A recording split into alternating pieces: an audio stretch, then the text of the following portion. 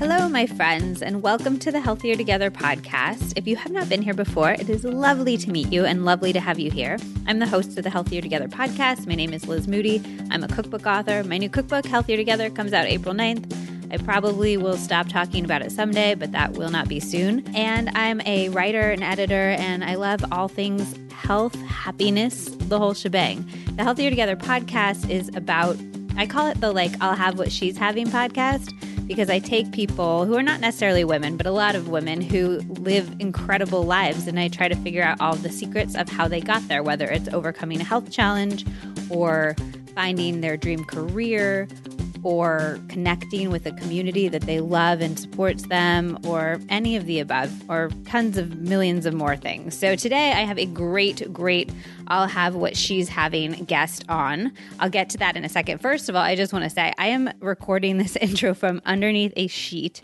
I'm in Nashville on a little road trip with my dad after doing a mental health retreat, which I will talk about later. I was completely unplugged, no phones, no internet, anything for about a week in the countryside of Tennessee, and it was incredible. I'm still digesting the experience, but I'm really excited to share more of that soon. It helped with my anxiety. It helped with my feelings of self-worth, and I'm really excited to share all of that with you guys. But I'm going to take a few more days, figure all of that out. But yeah, there's no quiet place to record in this Airbnb, so I'm hiding underneath a sheet. So if this sounds weird, that is why, and I apologize for that. All right, let's get into this week's guest. It is one of the coolest chicks that I've met. She's amazing. Her name is Courtney Swan. You may know her as the Instagram account @RealFoodology. And this chick lives truly one of the coolest lives. She tours with Tovlo, who's a really famous singer. She goes all over the world with her. She has her master's in nutrition, so she helps keep everybody really healthy on tour. But she's also just one of those people who you can tell she's worked through her shit and she's still working through her shit, but she seems so at peace with herself and her life. And that's the I'll have what she's having component for me that I really attach to. And she's gone through quite a bit. She used to have really severe anxiety and was having panic attacks all the time. And of course, as somebody who struggled with anxiety for a really long time, I wanted to dig into that and figure out how she worked through her anxiety and what she continues to do on a daily basis to work through her anxiety. We talk a lot about her supplement routine, which I think has been a huge game changer for her in conquering her anxiety. We also talk about how she got this dreamy career. I feel like every time I'm on Instagram, she's in Australia, she's in Sweden, jumping off of a dock with beautiful people. And I'm just how do you become somebody who's touring with rock stars all over the planet? And she actually really surprised me with her answers to those questions. She's very much a go-getter, but she gives very specific tips about how to achieve your dream career and things that I hadn't thought of or heard of before. So I'm really excited for you guys to hear that.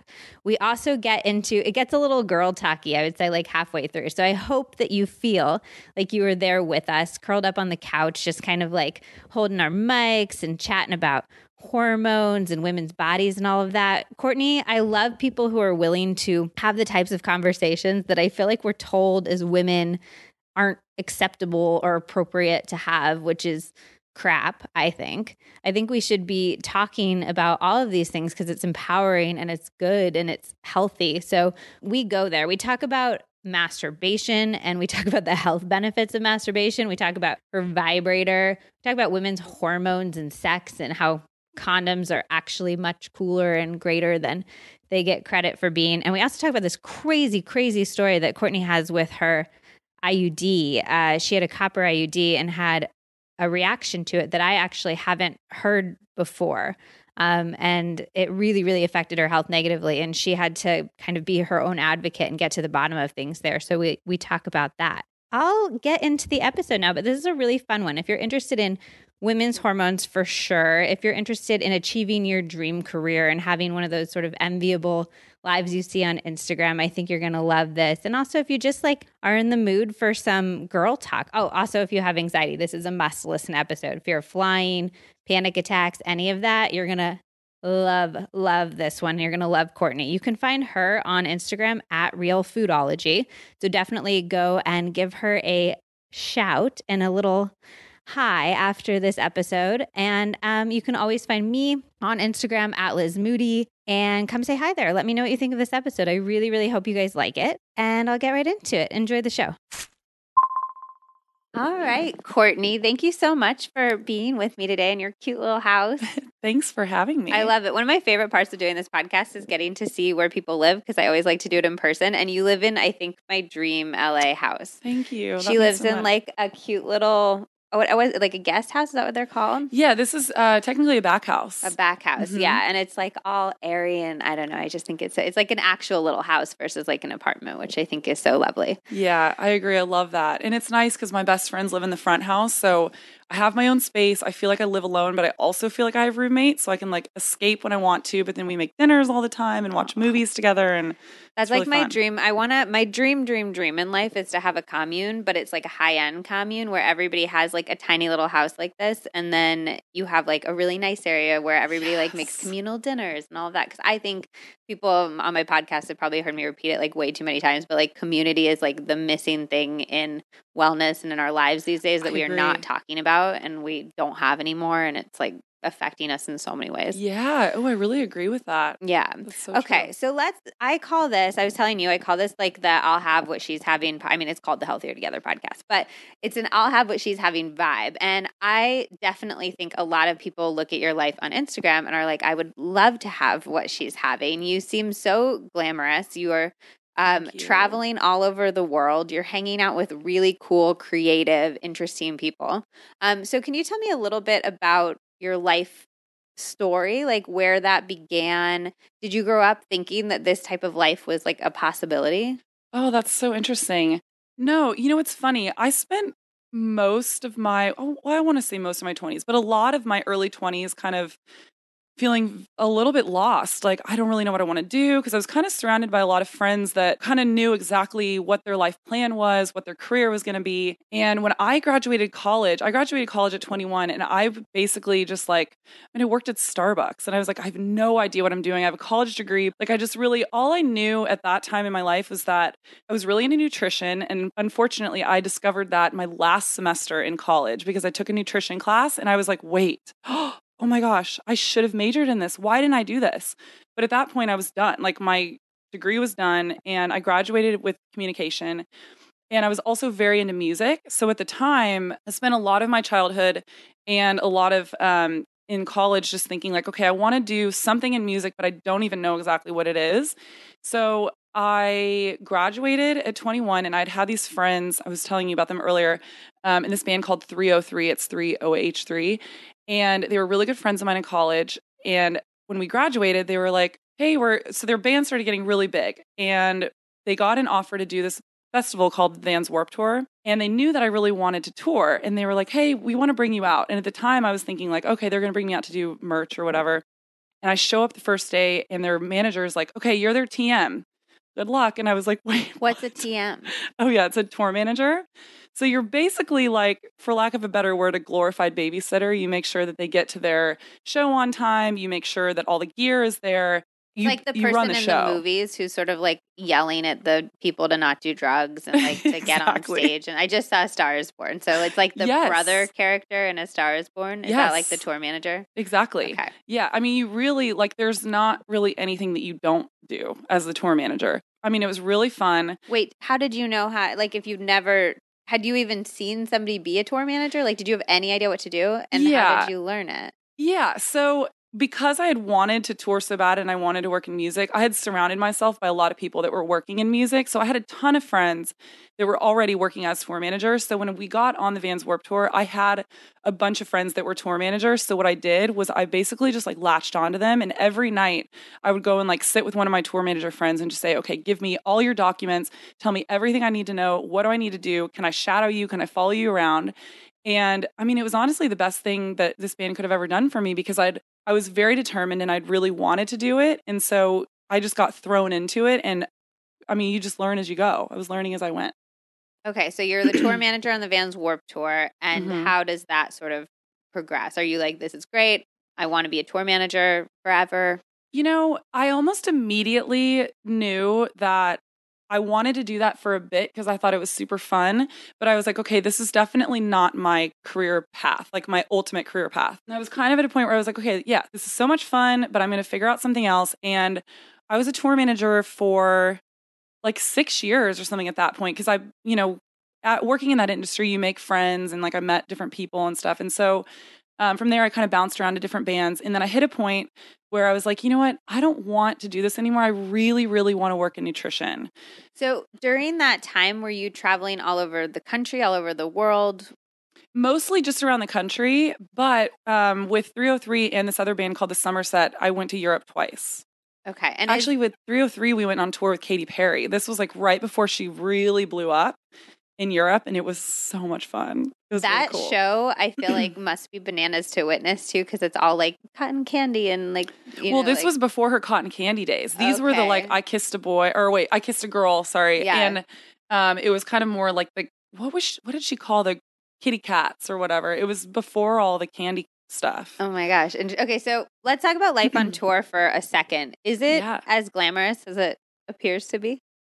You know, it depends on who you're touring with because when I was touring with 303 and then this band, the Somerset, I mean, it's not as glamorous as you think, especially with the Somerset. We were living in a van and trailer. So we were staying at hotels every night and we were sleeping 4 to a room. So I was sharing a bed with the drummer, Jess. We'd always make these jokes about sleeping butt to butt every night. And I mean, there were nights when we had to make the show the next day and we'd have to just drive overnight. And we literally took 2 of the benches in the van out in the back and just had a mattress and we would sleep 4 deep. And then somebody would drive overnight. And I mean, I look back on that part of my life and I'm like, oh my God. This was also when I got diagnosed as being gluten-free. And at the time, nobody had anything gluten-free. So I was like basically eating cans of tuna and oatmeal out of like my suitcase. Were you diagnosed with celiac or just like a gluten intolerance or? Just a wheat allergy. Okay. And I never actually got tested for celiac, so I could be, but I just didn't get tested. And you have to eat gluten to show it positive for a celiac test. Exactly. Which, so nobody who's gone off it and feels better wants to do ever. Yeah. Okay, exactly. So that was less than glamorous. But when you're touring, you tour now with Tove Lo, who people probably know because she's a very famous singer. Amazing. But what's the song that she has that like every single person knows? Habits. Is that the one's like, if you're talking body? Oh, that's Talking Body. Oh, okay. That's also a really famous one too. Which one's Habits? It goes, oh. Oh, yeah. She talks about being high. Oh, yeah. I want to okay, I'm not going to sing for everybody. I know. I'm like, I would attempt to sing it if my voice wasn't so scratchy. So is that more like the glamorous thing that we all picture? Yeah, it is. Touring with Tove is really amazing. We stay in really nice hotels. We each have our own rooms, so we're not sharing rooms. Does the whole, like everybody who's on tour go stay in the same hotel? It's not like Tove is in the Ritz and the rest of you are in Motel 6? No, this is something that I really love about Tove too, because it's not like that with everyone. I mean, I have a lot of friends that work in music and I've seen it work both ways. Tove is a very sweet, very amazing, generous person. And wherever she stays, everyone else stays. Like she really fights for that. If she's in a nice hotel, we're all in a nice hotel. Oh, so like really, that's like a game changer. It's a game changer. And she really takes care of the people that work for her. And it really, she's such an incredible person. Like I could not speak highly enough about her. So what are the less than glamorous parts, even when you're staying in the nice hotels and it feels fancy and all of that? Yeah. I mean, everyone thinks it's so glamorous and there's a lot of glamour to it, but it's a lot of hard work. It's a lot of really, really late nights, really long days. I mean, you think about like she won't even come off stage until midnight a lot of times. And then, we're not back to our rooms until 2. And then we have to get up to travel the next day at 8 a.m. So it's a lot of not sleeping. Sometimes it depends on the tour, but we can be in like pretty dungy venues every day. And I mean, I don't know. It's hard to explain because I don't want to make it sound like it's like not great and not fun. But yeah, I mean, there's definitely days like, for example, if we play in a smaller venue and there's only one green room, or we call it a green room, dressing room, where like the whole band hangs out before the show. And if it's a small enough place, there's one room and there's 11 of us, and you have to think about too, like some of these venues are really old and so they're not really taken care of, and they're, maybe kind of like dirty couches and stuff. And I mean, it's fine. I don't know. I even like hesitate to say that because I don't want to sound like I'm complaining or anything like that, and I feel like there's this conception that it's so much fun and we're partying every night and like, going out and doing all this stuff. And there's definitely those nights, but honestly, the reality is that you're working and you're working really hard. So a lot of times, she gets off stage at midnight and all you want to do is just go straight to your bed and go to sleep. And it's not a crazy party all the time. It's a lot of work. So we were talking a little bit earlier before we started recording about how you've struggled with anxiety throughout your life. And I have too. Anxiety is sort of my number one wellness issue. And for me, my anxiety makes me want to like control situations. So like if I'm going to go travel somewhere, I'm online researching where I'm staying to see if there's going to be noisy and I'm going to be able to sleep and stuff like that. How did your anxiety come up against the fact that you're on tour and you're not in control of your life in so many ways? It's really interesting. I kind of struggled with this a lot when I was younger, especially when, I'd mentioned earlier when I was diagnosed with my wheat allergy. And we were basically living in a van and trailer. I would go to Whole Foods and I literally had this like bin in our trailer that was just stocked full of like tuna cans, oatmeal packets, apples, like nut butter and stuff like that, because I was constantly anxious that I wasn't going to be able to find food that I could eat. But now I'm really lucky in many ways. First of all, the gluten-free movement has completely changed the way we eat. So I can basically go anywhere now and eat something and it's fine. But also with Tove, part of my job is literally to go out and find us the healthiest food. So I'll wake up every morning I do this most of the time before I go to bed at night, but I'll research all of the like organic juice bars, healthy organic restaurants, organic coffee that I can find, anything I can find that's super healthy, Whole Foods, whatever it is, close to the venue or close to the hotel that we're staying at. I mean, that's literally my job. I'm basically like foraging for healthy food for us every day without having to cook. And that's helped my anxieties a lot because I'm in control now of like the food. A lot of it too, though, was just allowing myself to relax around it a little bit. And this was very hard for me when I first started. I remember when I first went out on tour with Tove, I hadn't toured in a couple of years because I'd gone back to school. I thought I wasn't going to tour anymore. And then when I got this email from her, I was like, okay, I really, really want to work for her. And I knew that I was going to be working more in a nutrition role. So I was going to be able to do what I really wanted to do. I remember the first tour that I went on with her, I had so much anxiety about it because I was so used to being in control of my food, being able to cook all my own meals. And the only thing that helped me was really doing my research and going, okay, I know that there's this organic juice bar, so I'm going to go grab, a juice or smoothie for breakfast from there. Lunch, okay, I know there's a Whole Foods nearby, so I can go and hit up the salad bar. Or I found this amazing organic place that makes these really cool, salmon quinoa bowls or whatever it is.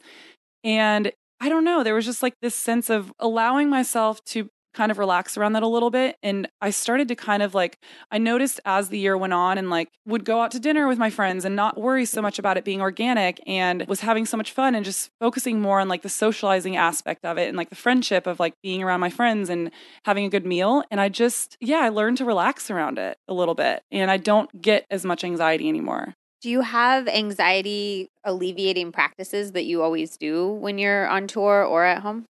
I do meditations, but I don't do them as often as I probably should. I find myself doing them more on tour. I'll do like Headspace or something. I'll do like a little guided meditation.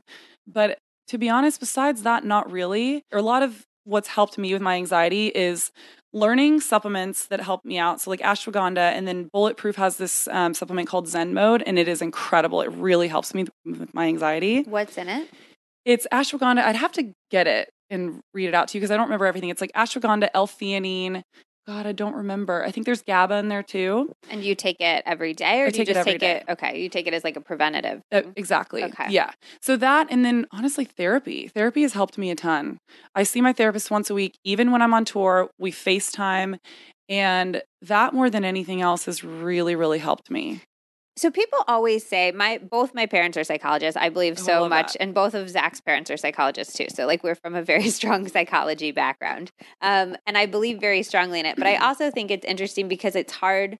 People always say, "Oh, therapy's changed my life," but they never say how or like in a specific, concrete way why it's so important and effective for them. Can you speak to that at all? Yeah. So when I was younger, when I was like 24, 25, I went through this period where I was having insane panic attacks on a daily basis. Like my anxiety was so through the roof. And this was also during the time when I was really getting into health and wellness and I did not want to get on any sort of medication. So I started seeing a therapist specifically for my anxiety and panic attacks. And I think what really changed everything for me during that time, at least, was that my therapist would always just started reminding me like, okay, for one, you most of the time are the only one that actually knows that you're having a panic attack. And what usually would spiral me with my panic attacks, they would usually happen when I was in public and it was very like social driven. So like a lot of social anxiety, panic attacks. And I think what really helped me the most was having awareness around it and realizing that no one actually really knew that I was having panic attacks. And like I said, that was half my battle because I would start feeling anxious. And then I would spiral into this whole thing like, oh my God, everyone knows. It reminds me, it kind of sounds like when you like smoke weed and you're like, everybody knows I'm high. It's like, everybody knows I'm panicking. And then you spiral and it would make it so much worse. It was that. And then it was also just realizing that I wasn't alone and that I wasn't the only one experiencing that. For whatever reason, I don't know if anybody else can relate to this, but that was really kind of a turning point for me when I realized like, okay, nothing's wrong with me. That was a lot of my anxiety too, is I kept thinking something was really wrong with me. Something was wrong. Like I have a tumor, like something must be wrong or I'm broken or whatever it was. Once I realized that I wasn't alone, that a lot of people were experiencing this, that I wasn't the only person. And the fact that like I could be in my most worst, crazy, like anxiety, panic attack situation and people didn't know. I remember at the time I had a boyfriend and I remember like, and this is why it's so important to talk about this kind of stuff. I was so embarrassed, but then, my therapist had kind of like encouraged me to start talking about it and started kind of normalizing it. So I remember I would tell my boyfriend, we'd be leaving a party and I'd be like, oh my God, I spiraled out of control. I was having a crazy panic attack. And he would look at me and be like, really?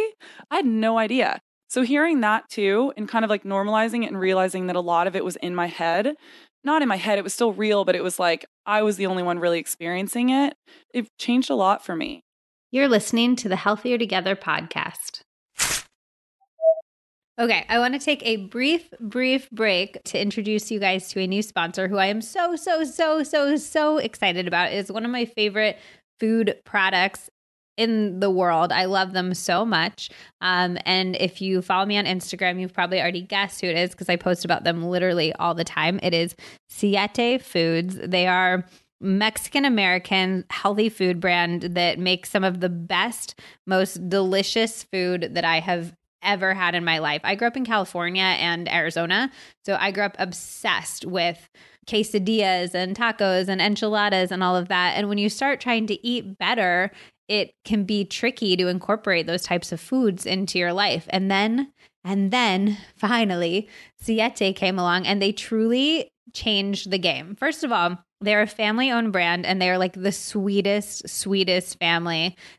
Whenever I talk to people at the company, it's like real people, and they remember real things about my life. And they're so, I don't know, you just get the feeling that they're always like making delicious food and then heading out on a magical picnic where they're all like hugging each other and trying to bring healthy food to the world. It feels like genuinely good people with a genuinely good brand. And then beyond that, their food is insane. I have never had a Siete product that I don't like. They're all kind of game changers in their category, but there are a few that have like a special place in my heart and in my kitchen. And those are the tortillas and the hot sauces. The tortillas, they have a couple different varieties. They're all completely grain-free. They're super clean ingredients. I love reading the ingredient lists of Siete products because they're like 4 or 5 ingredients and you know each one of them and you can understand all of them, which is great. So they have a few different grain-free tortillas. I keep them in my freezer and I take out one tortilla at a time or however many I need at that specific time so that they never go bad and I always have a big stash on hand. So I love the cassava tortilla, which has a little bit more of a chew to it. And I love to use that one for quesadillas. I love it for enchiladas. It doesn't break apart when you roll it. You can kind of warm it up a little bit and then you can roll it and make something like an enchilada, and it won't get that like icky break that ruins everything. So I love the cassava one for that. And then there's also an almond flour one that has a little bit less chew than the cassava, but it also has a very nice texture and a little bit of a sweeter, nuttier flavor. So I love that one too. And then finally, I'd say the cashew is also really, really up there for me. That one has a little bit of a sweeter, more nutty flavor. I would do that with something like this is going to like make me sound like a child, but like a almond butter and jelly roll up that you would make and cut into like a little log. Did anybody else do that when they were a kid? That was one of my favorite snacks. So I would do that with the cashew flour. Or if I was making maybe something with a breakfast type treat, I would use the cashew tortillas for that. I love them, love them, love them. I use them at least 4 or 5 times a week in my kitchen. And then some other products that I like that they make their incredible hot sauces, which are honestly very different than any other hot sauces that I've had before. They're a little bit creamier and they have a little bit more of a weight and a heft to them. They're like thicker and richer than a lot of more watery, vinegary hot sauces that I've had. My favorite one is the habanero, which is the orange one, which has an incredible ingredient list. It is like, I'm just going to read it to you guys because it honestly impresses me so much. It's like water and apple cider vinegar and avocado oil, but then there's like golden beets in it and carrots and flax seeds. And I'm just like, what is happening? And then garlic and habanero and chia seeds and turmeric. And I'm just like, this is incredible. It's such a good hot sauce. It's not too spicy. None of their hot sauces are crazy, like I'm dying, I can't breathe spicy, but they're all, I'd say they're more flavorful. And I really like that because when you're cooking, you don't want to just be bombarded with heat. You want to add delicious flavors to your food. So they are sponsoring this podcast, although I honestly feel like they don't need to because I'm just talking about how much I love them and I would do that for hours anyways. You can find all of their delicious foods on their website, which is www.sietefoods.com. And you can use the code Liz, which is my name. It's 3 letters, L-I-Z, and you can get 10% off of your order. So you can try everything that you want on there for a little bit cheaper. Definitely recommend the cassava tortillas and definitely recommend the habanero hot sauce. So that's what I would start with if I were you. And then the cheesy dips, the dairy-free cheese dips you guys can find in a store near you. Those are not available online yet, but they are definitely worth checking out. And I think they will be available online very soon. So that is our sponsor for today. I love them. Definitely go to www.sietefoods.com. Use the code Liz to check out some yummy products. If you have any questions about any of their products or need like, what does the green hot sauce taste like? Message me on Instagram at Liz Moody and I will talk to you for hours about Siete. I love them so much. All right, let's get back to the episode. Do you ever get nervous about regressing to that place when you were having all the crazy panic attacks all the time? Or do you feel like you now have all the tools that you need to not do that again? I mean, it's not to say that I don't ever go into like a crazy state of panic. But yeah, I really feel like I have the tools now because, I mean, it's so funny. I was just talking about this with a friend the other day. Another thing, going back to what really helped me with my therapist, was that he taught me to recognize when it was starting to come on so that I didn't fully let it overtake me.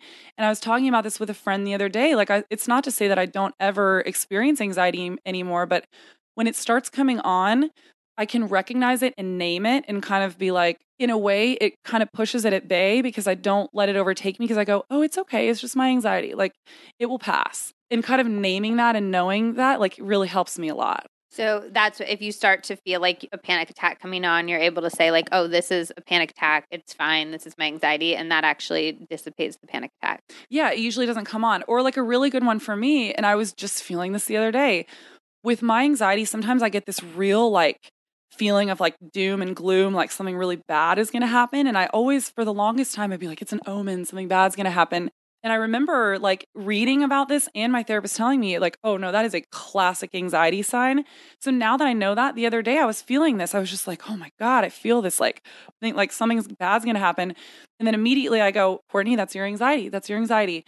And then instead of like, normally I would have kind of in a classic anxiety state let it circle in my head and just constantly like go around in circles with it.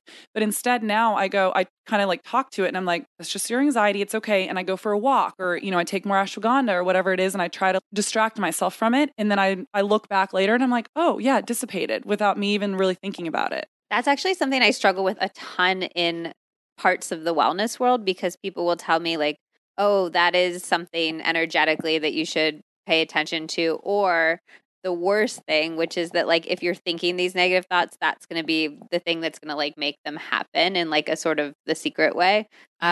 Which I'm just like, I believe somewhat that, your thoughts create your reality. But when you tell somebody with anxiety that, you're like, my thoughts are fucking scary. I know. If those create my reality, I'm like screwed. Exactly. And like I said, then once you start thinking that like, oh my God, what if this really means something? Then that's how you get in that like circle. Just you go in circles with it in your brain. And I don't know. I just, like I said, that I've learned, at least with myself, that I literally cannot allow myself to go down that path. So I just stop it because I have to talk to myself and say, you know what, Courtney? Okay. So if it does mean something's going to happen, there's literally nothing you can do about it. So just let it go. And I know what it's like. I feel like some people listening to this are probably going to be like, oh, that's so much easier than it actually is. And I agree, because I know what it's like to be in that place where you're just like, no matter what, you cannot get out of that cycle. But it's a practice. You just start practicing it. You just start telling yourself these things. And over time, you'll be able to look back and be like, oh my God, but I really am able to kind of pull myself out of that. I have a friend who says that whenever she thinks, she used to have really bad anxiety and depression, whenever she thought like a negative thought like that, she would try to break the cycle by thinking of 3 things she was excited about for the future. I love that. And it really helped her because it just it broke the feedback loop, which is I think what you're talking about. Exactly. So you also we've talked about fear of flying. Yeah. Which is crazy. How much would you say you fly in a year at this point? Oh my God. I mean, I should look at my Delta app and see how many miles I flew last year, but oh God, I don't know. I kind of want to like look. Yeah, look at your Delta app. Yeah. I want to look and see. Ooh, actually, I don't know if it's going to tell me how many I flew last year in this because it just reset. I don't know. Okay, a lot. Roughly, like, would you say you fly how many times a month, roughly? At least 2 to 3 times, probably. And often it's international too, right? Because you're going to like Europe for tours and stuff like that. Yeah, Australia. exactly. I feel like every time I look on Instagram, you're like in a different place, which is crazy. But you were at one point afraid of flying. I was. So very much so. How did that work? I was talking about this with a friend the other day because she's like really going through it right now with her fear of flying. Oh, well, okay. It was a combination of me just kind of having to buck up a little bit because I was like, either I'm gonna have to quit my job or I'm just gonna have to like go with the flow.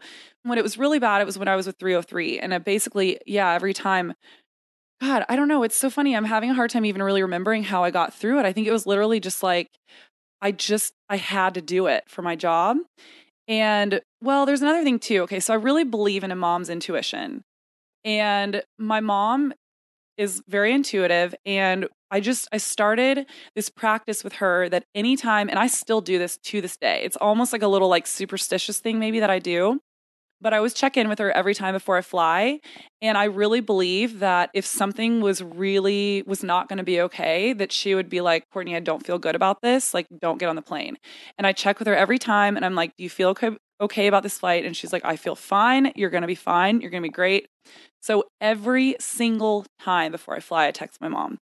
And no matter what, if I'm in Europe, whatever. So like, if I know that she's going to be asleep when I'm actually flying, I'll check in like the day before. I'll be like, Mom, I'm flying tomorrow.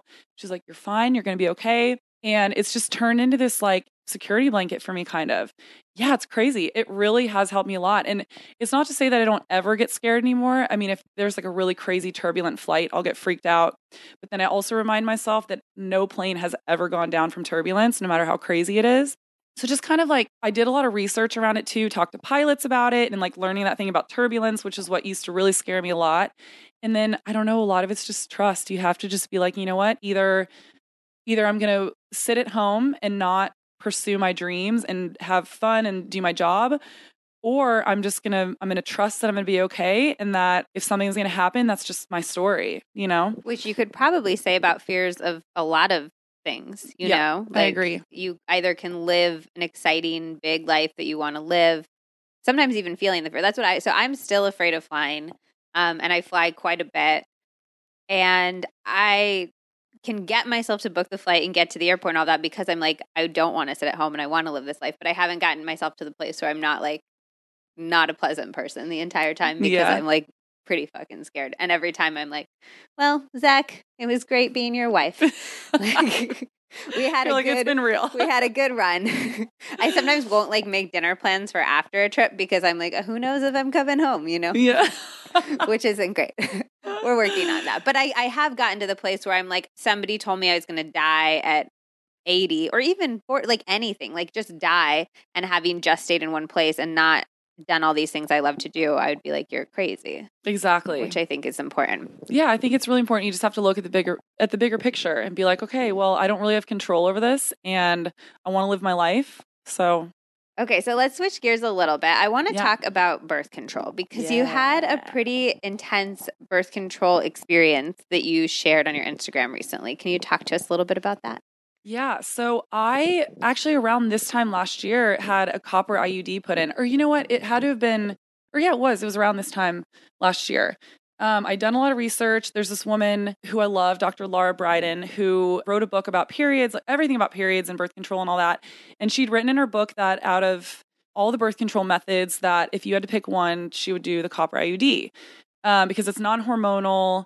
And personally, for myself, I'm very against hormones for health reasons, but also because I've never been able to stay on the pill for longer than a month without just having crazy symptoms. Wait, let's roll back actually super fast before we talk about this because I feel like everybody's listening is like, well, she's credentialed in like tour management, but who is she to talk about hormones? So let's like roll back really fast. So after you, between 303 and TOVE, you went and got your master's degree, right? Yeah, I got my master's in nutrition. Yeah. Okay, so you like know what you're talking about when it comes to like supplements and hormones, and you understand how to read a study and interpret it properly and all of that. Okay, so now you can continue. Okay, wait, I kind of lost my track where I was going. So hormones, you don't like hormones personally for your body. Yeah, I mean, because a lot of people don't know this, but when you take the pill, it actually shuts your hormones off completely. It's not adding to your hormones or anything. It literally shuts off all of your hormones and replaces it with synthetic hormones. And we still don't fully know what that's doing to our body. I know, like, when you're on birth control and you're bleeding, it's what's called a pill bleed. It's not actually your period, which is kind of crazy. When I heard that and I learned that, I was like, this is not okay. And you know that it's because one of the men who developed the pill was Catholic, and he was trying to make the Pope like approve of it, which it obviously didn't end up happening, but he was trying to make it more mimic like a natural form of birth control, which would be acceptable to the Catholic Church. So it wasn't medically necessary whatsoever. No. It was kowtowing to a Pope. Exactly. And I think too, they wanted an indication of like, okay, I'm bleeding, I'm not pregnant or whatever, you know, but it really serves no other purpose than that. I love that story. Oh, God, I just hate it. Okay. So you don't like hormones. You didn't want to be on hormones, and you told me before that you've tried the pill a number of times, but just for like a month at a time. Exactly. And the few times I did, I mean, I just didn't like it. Like it literally changed me as a person. Every time I'd go on the pill, I was just a monster, you know? And I didn't like who I was. I didn't recognize myself and I didn't feel good on it. And also like from a health standpoint, like I said, I just didn't feel good about it being in my body. So I decided to put in the copper IUD and I was really excited about it because I, just started dating this new guy and I was like, great, I don't have to worry about anything. Don't have to stress about it. And probably about like a month or so in. And at this point, I had not made any connection with the IUD whatsoever. Put it in, didn't even think twice about it. Did it not hurt? Like my IUD insertion was the most painful experience of my life to date. Oh, yeah. Oh, it was awful. It's like, it actually infuriates me because I feel like it's this huge example of the medical industry not respecting women's pain. Because I think if men had to do that, it would be a anesthesia procedure, 100%. Oh, 100%. Doctors now are just like, oh, like take some Tylenol, like you'll be fine. And it was excruciating. I thought. I was like low-key screaming towards the end, like white knuckling the side of the bed. I mean, it was horrible. Yeah. It was so painful. And it's crazy because you read a little bit about how painful it is, but there is like no way to put it into words. Well, and I also think because we're told doctors minimize that pain so much, so I think women feel almost foolish or embarrassed that it was that painful for them. Yes. But then I'll talk to my girlfriends about it and they'll be like, no, it's truly like the worst pain of my life. Yeah, so horrible. I think that's problematic unto itself. But yep. So you've had it in you, but you got over it after like a month. It didn't hurt anymore. Yeah, exactly. Yeah. Well, honestly, it hurt going in, obviously. And then for the first couple of days I was crampy and stuff. And then after that, I didn't even really notice it, which was good. But then fast forward about a month in, I remember telling my boyfriend and a few of my friends, I was like, this is so strange. I'm starting to revert back to my anxiety days of when I was like in my 20s. And I remember telling one of my best friends at the time, I was like, this is so strange because I thought I'd gotten a handle on this because I'd had all the tools, I was taking all the supplements, and nothing else had changed. And at this point, I still hadn't thought about the IUD, but that was my biggest thing is I was like, nothing in my life has changed right now. And that was when I was able later to make the connection with the IUD because I was like, wait, that is the only thing that has changed. But yeah, my anxiety started getting really heightened. I started getting really, really, really depressed, which for me is not normal. I've never really had I think everybody can say that they've had little bouts of depression, and then obviously some people really struggle with it. This was a depression to the point that I've never experienced before, ever. I didn't recognize who I was. And then there was just this overarching feeling of like, I felt like something was very wrong. I felt like something was wrong. I remember towards the end, before I got the IUD out, I started telling my boyfriend, I was like, I cannot pinpoint it. I can't place it exactly, but something is wrong. My anxiety is insane. I have so much depression. I was kind of getting thrown in. I know this is going to sound crazy, but I was kind of getting thrown into these weird, like manic things where I was getting I was feeling very off. Like it was very crazy. And it was making me feel like I was going crazy. I was like, oh my God, I'm going crazy. I'm having all these weird, irrational fears and irrational things going on in my brain. And it was at that point that I started thinking like, wait, I wonder if this might be the IUD. Because I can't even remember how I came across it, but I'd started just kind of Googling my symptoms a little bit. And at one point when I was Googling, IUD came up with the symptoms I was Googling. And I was like, okay, that's kind of strange.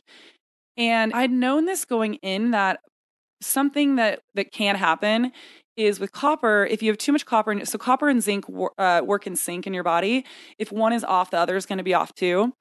And I knew that could be a complication. And if you have too much copper in your body, it can lead to anxiety. It can lead to depression. So once I remembered that too, and I started upping my zinc and I was like, okay, I'm going to, double the zinc that I'm taking right now to kind of counteract the copper in my body. And it wasn't working. Nothing was working. And I wanted this to work so bad. So I was doing everything I could. I was doing all the research, trying to figure it out. But yeah, I mean, when I was Googling all the symptoms and everything, I was telling you this earlier, I started finding all these articles. And here's the thing, this is anecdotal evidence. So it's just what women have said is their experience. There's no real studies done, which again, this goes back to our medical system. If this was a man's problem and birth control was put on the man, there would be so many studies about it. But there's none. The only studies we have are the ones that are paid for by the IUD company, by the pharmaceutical company. And that's exactly what I was finding. I was finding these studies by like the IUD company. There's like, there's no issues. There's no issues of depression or whatever. And so I started really digging deep and finding all these articles written by women about their experiences. And then what I also did was I remember there was a couple articles where there were literally hundreds of comments of women who were saying, I felt like, I was telling you this earlier, that a lot of these comments I was reading, it was as though these women had like gone in my brain and written the comment for me. I was like, oh my God, this is exactly what I'm experiencing, like to a T. And so that at that point, I remember my boyfriend just being like, Courtney, just take it out. Like, we'll figure out something else. It's affecting you this bad. This is crazy. So I wanted to have a little bit more evidence or like to kind of back up my experience. So I went to my doctor and I got a blood test done just to see where my copper and zinc levels were. Turns out, sure enough, my copper was like really raised. And I was taking zinc to counteract this. And that's in your bloodstream. So that's like the copper from, because I think a lot of people be like, oh yeah, your copper's raised. Like you have copper in your body. But like that means that the copper from the IUD in your uterus is like permeating your bloodstream. Exactly. Well, you think about it, the vagina is very vascular, which means there's a ton of blood vessels down there. So whatever's down there, tampons, whatever it is, like it's going to get to your bloodstream. And that's another thing too, is they say that it just is localized to your vagina. I don't believe that. It's not true. And the thing with copper too, that they don't talk about this, but I came across this when I was reading about my experience. When copper goes up in the body, so does estrogen. So you're not actually getting hormones in your body, but the copper IUD still has a hormonal effect. And that's what was happening to me. It was raising my estrogen levels. Which makes complete sense too when you think about, we understand, especially in wellness these days, how many things impact your hormones, from what you eat to what you put on your skin to what you breathe in your air. Yeah. And so then it would make sense that this thing, even if it's not directly hormonal, like it can affect your hormones like so many other things can affect your hormones. Exactly. Yeah.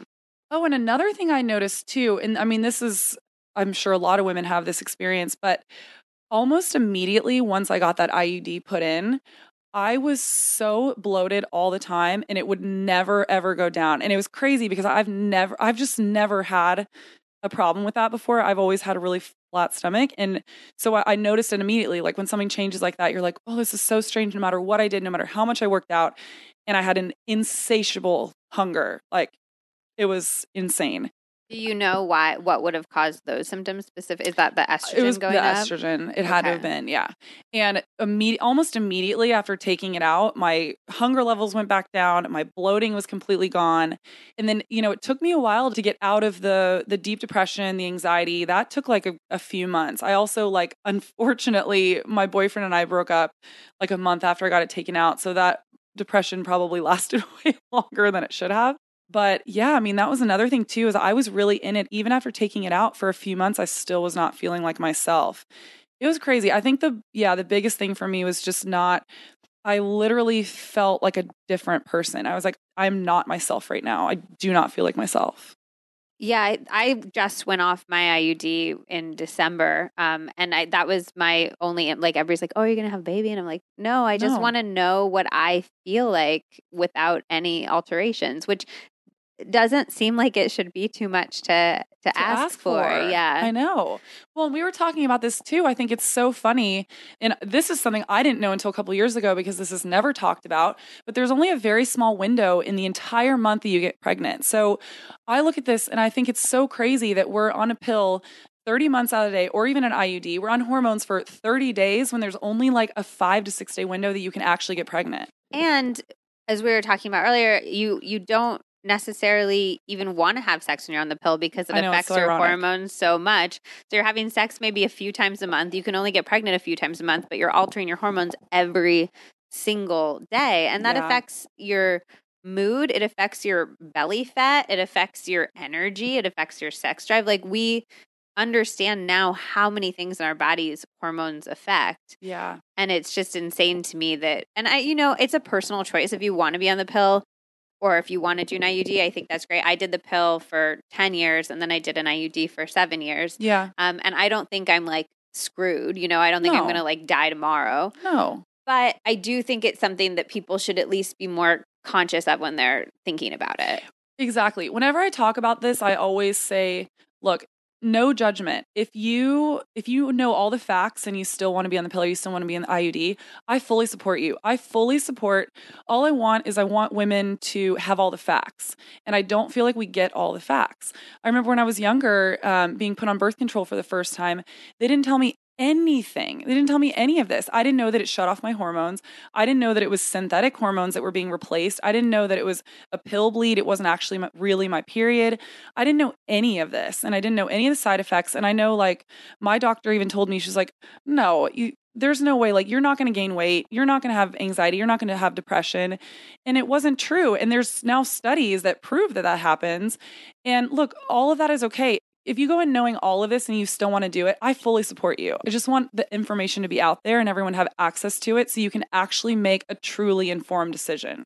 Also, I think that condoms get such a bad rap. I think that there's this whole I just remember when I was dating, men were always like, oh, condoms are the worst. And even when I got my IUD taken out and I told my girlfriends and my guy friends that they were like, what are you going to do? What are you going to do? And I was like, I'm going to use condoms. And they were like, oh my God, that's the worst.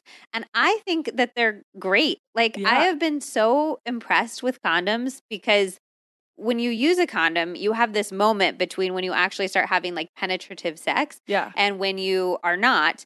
And it makes, for me, I have so much more foreplay because I have to get up and get the condom to start actually having sex. And so we'll be like, oh, we'll put that off, put that off. And then we'll have this great foreplay and have sex that's so much better for it.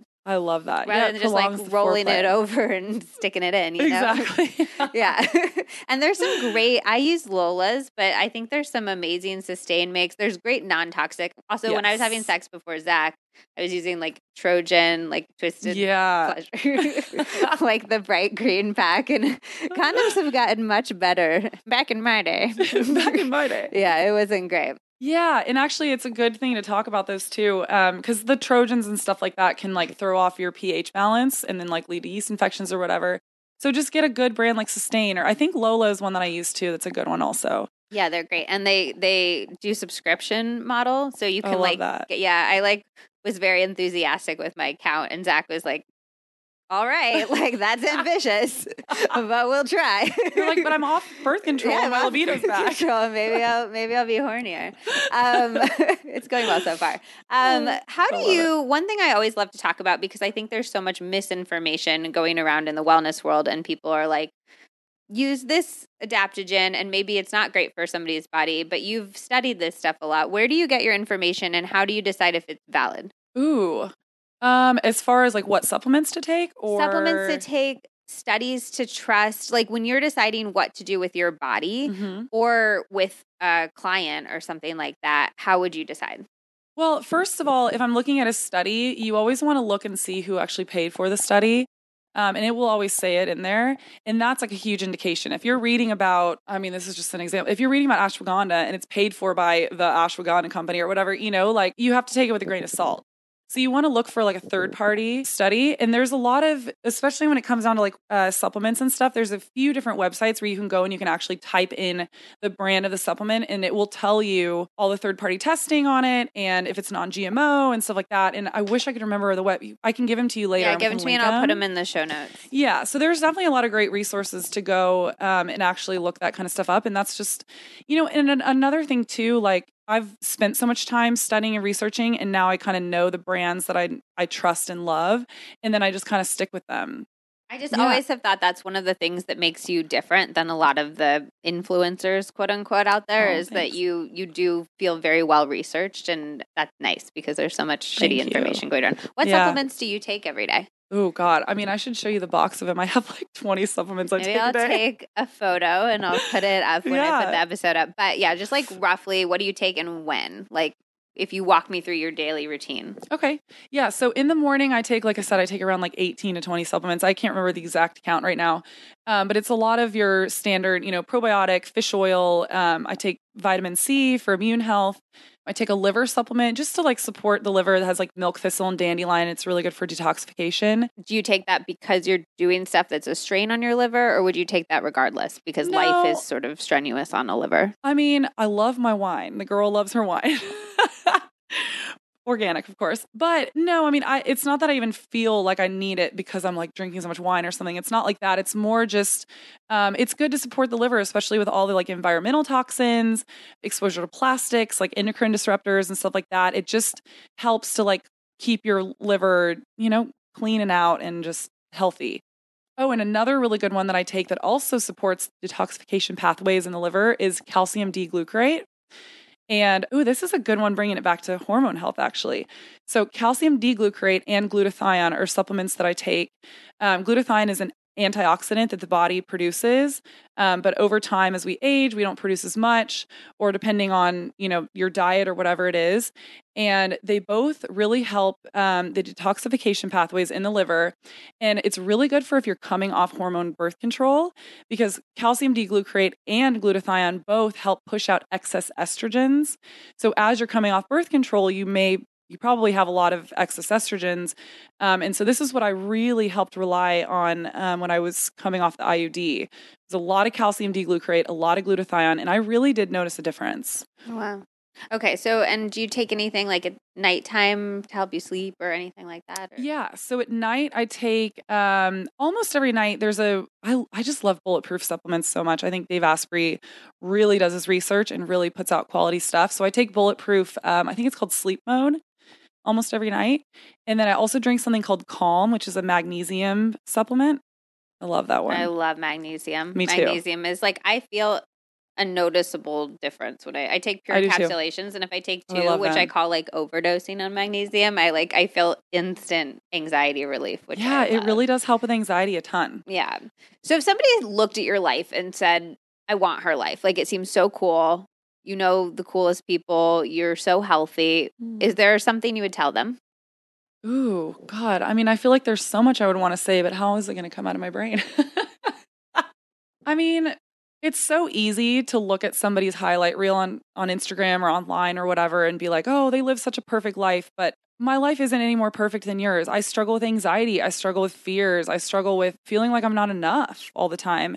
And I think that's a normal part of life, but you kind of have this balance of that and also like really appreciating your life. So yeah, I mean, I'm not going to sit here and say that I love my life. I'm very grateful for my life. And pretty much almost every morning I wake up like pinching myself, just being like, God, I feel so grateful and lucky to live the life that I live.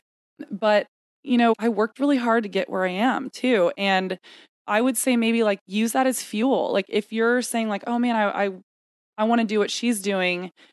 Use that as fuel to work really hard because that's what I did. I remember when I was younger in my 20s working at Starbucks. I mean, oh my God. Okay. I was working at Starbucks and working at a sushi restaurant, barely making ends meet. My parents had to help me pay my rent at the time because I was not making any money. I wasn't sleeping. I was crying in the bathroom every day. Every day at work, I would go and sob in the bathroom because I was like, I hate my life. What am I doing? But I remember at that time also just being like, okay, I'm going to put my head down. I'm going to focus on what I want to do. I'm going to get really, really clear on what I want to do. And, you know, at the time there was people that I was really looking up to. And in the nutrition world, for example, there was all these people that I was like, I want their jobs. I want to be doing what they're doing. And I started reaching out to them. I would write them emails. I would write them. Well, this was like before Instagram. So I've slid in like a few people's DMs like more recently that I really look up to. But I would look at people's lives that I really wanted and look up to them and use that as fuel and be like, okay, one day I'm going to do that. What are they doing? And research their stories and find out how they got to where they're at. Write them emails, ask them for advice, ask them how you can get involved in what they're doing. And I really think that that's what really helped me get to where I am. You're listening to the Healthier Together podcast. All right, let's take a brief break so I can introduce you to one of my favorite products on the planet. If you know anything about me, you know that I can't do caffeine. It stokes my anxiety and it makes me feel really crazy. And I was always so jealous of anyone who could reach for their morning cup of joe and feel wide awake and also look really cool with their like mug and all of that. That was never me. But now I have my mushrooms, and by that I'm talking about Four Sigmatic. They're basically medicinal mushrooms, not psychedelic, although my dad was very concerned by that when I told him that I was obsessed. And they come in these super convenient little packages that I stash in my backpack, so I have them wherever I go. In fact, most of the time when I'm at a coffee shop or at a cafe, I'll just order hot water and then I'll mix in one of my Four Sigmatic packs so I can save some money and I don't have to worry about them not having a tea that I like, which happens quite often because, as you can imagine, I have quite strict standards for what I consume. So there are a bunch of different kinds of the mushrooms, and each one has different benefits. So I take a cordyceps in the morning to feel awake, and then I take lion's mane when I'm feeling that 3 p.m. slump, and it really helps me kind of focus and not want to, go read a million blogs instead of doing my actual work. And then I take reishi when I'm feeling stressed out or anxious, which for me, again, if you know anything about me, is quite often. I've turned into a bit of a mushroom evangelist at work and with my friends. People used to come to me for a tea to heal every ailment. I'd open up my tea drawer and I'd be like, oh, here's your blend for this stomach ache, or if you're feeling anxious or tired. But now I am a mushroom evangelist, and people come to me, find out which shroom they should use for whatever's wrong with them. People also ask me about the taste a lot, and I actually don't like culinary mushrooms very much. It's a weird thing about me. If you read my cookbooks, you'll notice that there aren't a lot of mushroom recipes in there because I just don't love them. They turn my stomach a little bit. But I find the Four Sigmatic mushrooms to be really earthy and grounding. And I like the new formula. A lot of their new formula ones don't have any stevia or sweetener, and it's kind of an herby, and it's a really subtle flavor. Okay, it's grounding. Grounding is like the main word I would go for. It just instantly sort of makes you feel calmer and more present and whole, I think. I'd think of like an herb tea or a chai, but less spicy than a chai. So just sort of that herby, rooty, grounding vibe. They also have a ton of flavored stuff if you prefer that. I'm loving their chai lattes recently. They're so good. They're also caffeine free, which is hard to find in a chai. They're amazing. And then they also have a golden milk latte, which is new and I am 100% obsessed with. That's one of my favorite morning drinks. I took a bunch of them when I went back to California recently and I used them all up on day 3 and I was very sad about it. So if you want to try them yourself, and I highly recommend that you do, clearly it's become one of my absolute staples. You should see my desk. It's piled with Four Sigmatic boxes. Go to foursigmatic.com/healthiertogether. That's FOURSIGMATIC.com/healthiertogether, HELTHIERTOGETHER. You can also get 15% off using Healthier Together as a code, although you barely need it. They're not one of those like wellness products that costs $1 zillion for a teaspoon and you don't even know if it's working. They're really, really affordable and the kind of thing that you can actually incorporate into your day-to-day life. So I love that. And message me on Instagram if you have any questions about them. I love talking about mushrooms and I've done a ton of research on them and I'm really a believer, which I don't say about very many things. The evidence keeps stacking up for their short and long-term benefits, so I definitely recommend you get in on that. Again, use the code Healthier Together and enjoy. Come and tell me if you like them for sure, because I'm 100% obsessed and I want to talk about it with people. So come and tell me. And all right, without further ado, let's get back to the conversation.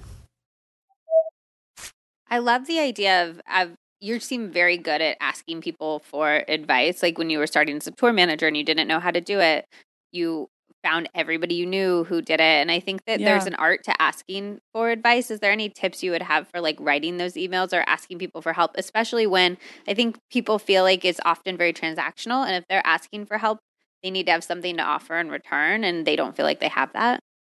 Yeah, I mean, I don't think you need to have anything in return, you know, because life constantly a pay it forward kind of thing, you know, like I think about like if people write me and they say, I love what you're doing. How did you get there?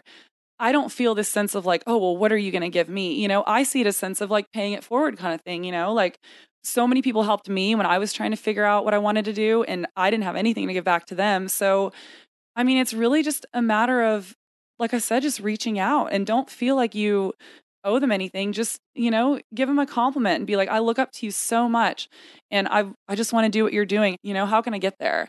And I mean, unless if they're just a horrible person and let's hope that they're not, like they're going to write you back. You know, they're going to be so flattered that you even care. And again, like I said, like they're probably going to see it as the same kind of thing. Like, hey, I wouldn't be here without all the people that helped me out that I reached out to.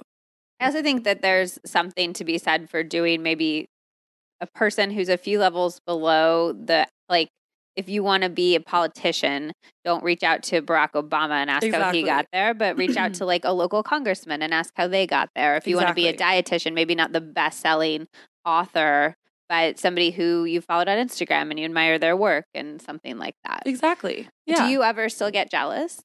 Oh, of other people? No. But you know what? To be honest, jealous is just not really my I've never really been jealous. I mean, the only thing that I really struggle with is I'll go into like a comparison trap, but it doesn't come from a place of jealousy because I've always felt like there's room for everyone because everybody, you're so unique that even if you're doing something similar, even if you literally want to do the same job that I'm doing, you're still going to do it differently than me because you're going to have different assets, different uniqueness. You're just going to have you to bring to the table and I'm not you. Just like you're not me, I bring something different to the table. So I've always felt like there's room for everyone. It's not a competition. Like let's help each other out because just because you're doing really well is not threatening to me. I see it as an asset. I see it as like, oh my God, this girl is killing it. I want to work with her, not against her, you know? I love that. Okay, I have a few questions that I ask everybody, and I'm really excited to hear your answer to the first one because you have traveled so much. Is there a place in the world that you've been ever that you feel like people really got it right in terms of health or happiness? Ooh, Oh, that's so good. If we're saying both health and happiness, You could separate them too if you want. Okay, well, I was going to say like them together, I would really say Australia. I mean, there's a lot of things about that country too where they're they're like kind of behind the US right now as far as like bad eating habits. But man, did they get breakfast right. Oh my God, everywhere you go is like avocado toast with poached eggs and everything is, organic and so fresh and like so much fresh fruit. And I mean, I feel like it's pretty hard to not be happy when you're in Australia because the sun is just constantly shining bright. But I would say Australia. And then as far as like health goes, I would say Scandinavia. I remember, oh my God, this makes me so happy. We did a festival I think it was Norway like 2 years ago. And we show up for this catering. And normally when there's a festival and it's catering, especially when you are in the US, the catering is awful. Think like Cisco, and it's just like a bunch of fried junk and whatever. And we show up to this festival in Norway. And it's so funny because they didn't, like, obviously they don't know who I am. It's not like they knew my Instagram or my blog or anything, but like I walk up and they're like, hey, welcome. So everything's organic. We grew all the food in our backyard. You can see it behind over here. And everything is like fresh and blah, blah, blah. And I was just like, I almost started crying on the spot. I was like, God, I love you. I just love this. And pretty much anywhere you go in Scandinavia, it's like that. They have very strict rules on what kind of food or what kind of additives are allowed in their food. They don't allow a lot of pesticides. They don't allow glyphosate. And that's like countrywide. So you can basically go eat anywhere you want. They don't have factory farming. So you can go like eat meat somewhere and not have to worry about it being organic. And I just think, yeah, they really got it right.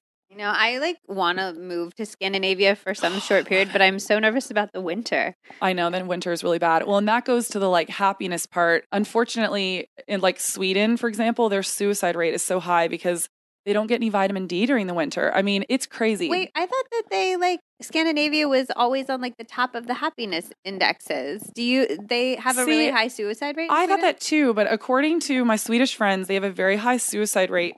Because in the winter, there's some places in northern Sweden where they literally don't see the sun for like a month. It's just blackness all the time. And then during the summer, alternatively, this is crazy because I experienced this. We went to really northern Sweden, this place called Umeå, I think is how you say it, in the summer. And we were out drinking at the bars until like 2 a.m. And we were walking home and the sun was still up. And that can mess with you equally as much. Yeah, it messes with your circadian rhythms. Yeah, we were talking earlier about you're a night owl and the power of living your life in accordance to your circadian rhythms, which I think people don't give enough credence to. Yeah. Like getting sleep when your body should be sleeping, not just when like the world tells you to sleep. But yeah, when the world is messing with that, with the sun. Exactly. Hard. It's really hard. So yeah, and even when you're in Stockholm, which is pretty southern Sweden, in the winter, the sun doesn't come up really until like 9 a.m. and it sets at like 2:33 p.m. It's when wild. I lived in England, the sun set at 3:30 and it was it's really hard. I mean, I was having a lot of mental health problems then anyways, but it was emotionally really, really hard. So what's one really big mistake you made in your life and one thing you feel like you really got right? I think my biggest mistake would be having not started going to therapy when I was younger and starting to really do like personal work on myself, because I would have saved myself a lot of my self-doubt. I think I would have saved a lot of relationships when I was younger. I think I would have gotten a truer, better sense of who I was if I had started doing that deep work when I was younger. And look, here's the thing. I don't really believe in regrets. I don't believe in like looking back and being like, I wish I'd done something different. I really, truly believe like if I hadn't gone down the path that I had, like I wouldn't be where I am today, So it really did bring me where I am. But I do wish now, being in my 30s and really diving deep into like a lot of personal work and a lot of therapy and, mending relationships, mending the relationship with myself and really learning how to just like accept myself and love myself. Yeah, like I said, I regret not having started that journey sooner, because I think ultimately that's like literally the most important thing you can do, because you can't show up for anybody else until you are able to show up for yourself first. And something you really got right? I mean, not to sound like a broken record, well, say what I got right is like dropping the stigma of going to therapy and admitting that like I want to get help with myself and everything. I feel like I really got that right, because I look at I don't know. I don't want to sound like it's like I'm being judgy or anything like that at all, because it's not what it is. But, I have some friends, like one in particular that I'm really thinking of, that I think would really benefit from getting therapy and just like talking out her feelings and issues and stuff.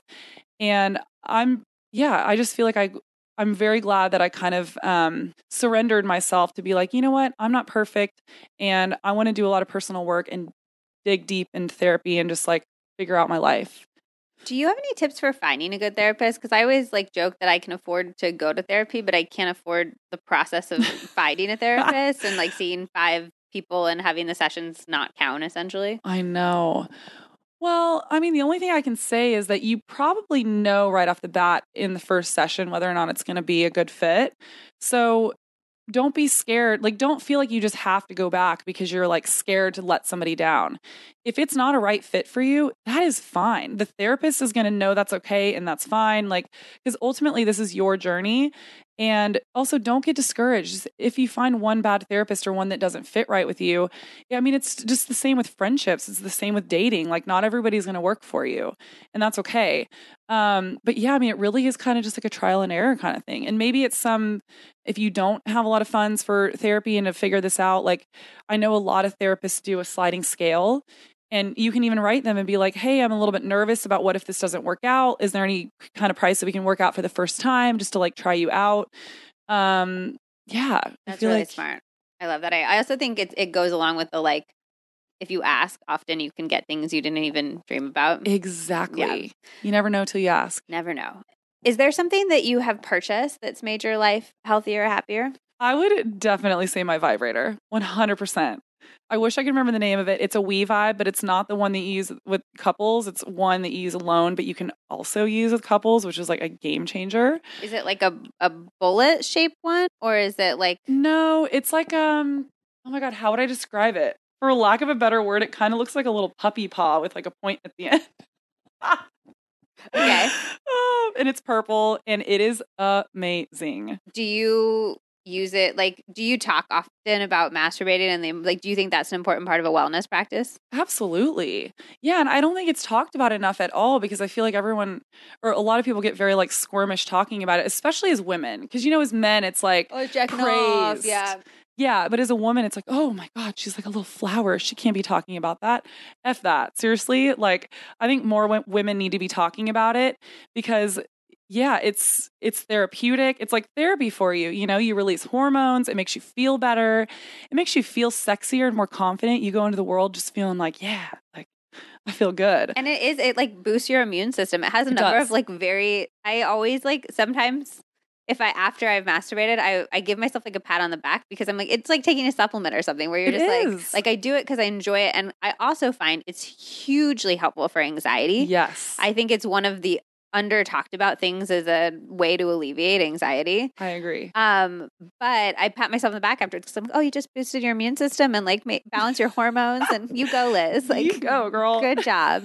And now you're glowing. Yeah, it makes your skin glow. I think it's so good for people. And so many women I know, not only do they not do it, but they don't know how to do it because we're not talking about it. So they would never like say to their girlfriend, like, I can't bring myself to orgasm when I masturbate. Like, what am I doing wrong? Yeah. And I also don't I think the tools are great and I'm glad that you love your vibrator, but I also think you don't even need that. Like, I agree. There's so many ways to enjoy your self-love life and we don't talk about it all. Exactly. And I think because we don't talk about it, there's a lot of like shame involved around it. And almost like fear of talking about it.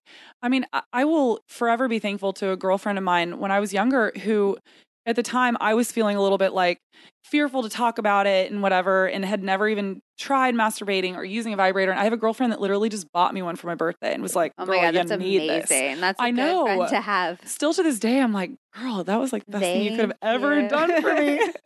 Did you do it on tour when you were like in the 4 people to a bed room? No, not then. Okay. But how does sex on tour work, or like both masturbation and sex on tour? I mean, it really depends on the situation. Like with Tove, the way that we travel, I mean, that's easy. We have our own hotel rooms.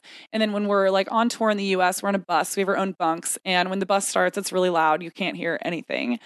But yeah, I remember, sorry, Mom, if you listen to this. Like when I was younger on tour, yeah, I mean, you would just wait for the bus to start and the bus is so loud that you could have sex because nobody could hear you. So it was like... So is that like a thing? Like, is it like if the curtains close, don't come a knocking type thing? Kind of, yeah. It's just kind of like an understanding. But It's funny. I mean, people will talk about it, but not really, because it is kind of funny to think about, because when you're on a tour bus, it's literally like one bunk after the other is like stacked on top of each other. So you're like basically having sex in front of all your friends. I when I was traveling around the world, I lived in hostels for like years on end, and it was like you'd hang a sheet you'd try to get the bottom bunk, you'd hang a sheet off the top bunk, so you'd like close off the bottom bunk, and then that's what you had. And you were like, well, it's like, private. It was like the little kids who, like, when you put your hands over your eyes, you're like, oh, if you can't see me, I can't see you. Like, it's fine. But it's what you gotta do, you know? You gotta do. I don't know. And I kind of have this mentality of like, you know what? We all do it. Who really cares? Like, as long as you're not literally like making somebody uncomfortable. Exactly. Yeah. That's what I was just going to say. Like, as long as everybody's fine with it and you're not, making anybody uncomfortable, like, who cares? Have fun. Yeah, we're not promoting sexual harassment or like dropping your pants and masturbating in front of somebody. Yeah, no. But, you want everybody, to be comfortable and, exactly. Feel safe. All right. Last question. What does success feel like to you, and do you feel like you've attained it? Ooh. I'm going to say right now that I don't feel like I've fully attained it. There's certain, I kind of feel like, and maybe this is not a popular opinion, but success is always changing in your life, because I think it kind of depends on like certain maybe like milestones that you want to hit. Because I know I have a lot of different goals in my life that I want to hit, and I'm very thankful and grateful to say that I have accomplished a lot of the goals that I've wanted to, but I also, as I accomplish those goals, I'm constantly rewriting and writing new ones that I want to. So I don't only measure success in your work and like your career. I also measure success in how happy you are in your life and like your friendships and your relationships. That is a huge thing for me. And in that sense, I would say that I feel very successful because I've worked really hard with my friendships and worked really hard with myself. And in that sense, I feel very successful. But in my career, I feel like I take time to be very grateful and acknowledge the accomplishments that I've already attained. But then I very quickly, I'm like, okay, I'm so happy that I did that. Now I want to do this. Now I want to do the next thing. And so I feel like it's ever changing for me. Do you feel like you can have a successful life? I put successful in quotes there. If you don't have all three, like if you have a successful relationship but not friends and career, or successful friends but not a successful relationship, or something like that? Yeah, I think so, because ultimately at the end of the day, I think you're successful if you're happy. Whatever you're doing, if you're happy and you feel good and content in your life and your surroundings, then I think you're successful. Well, I think that's a good note to end it on. Yay. Thank you so much for having me in your cute little house today, Courtney. Yeah, thanks for coming over. This was really fun. This is lovely. Ugh, how great is she? I really hope you guys felt like you were just like hanging out on the couch with us, shooting the shit, having fun. I love episodes that feel just really like natural conversation, like the stuff you want to talk about with your girlfriends, but you don't always feel like you can. As always, if you like this podcast, I would so appreciate if you would head over to wherever you listen to your podcasts, give it a rating and a review. It helps other people find the podcast. Or you can share it with people that you think would enjoy the episode with Courtney, who have anxiety or who want to talk about masturbation but don't have anybody to talk about it with. I would love if you would share this episode with them. Come find me on Instagram. I'm at Liz Moody. Come hang out. Let's talk about the episode. Let's talk about anxiety. Let's talk about vibrators. Whole shebang. I love you guys. Have a great day.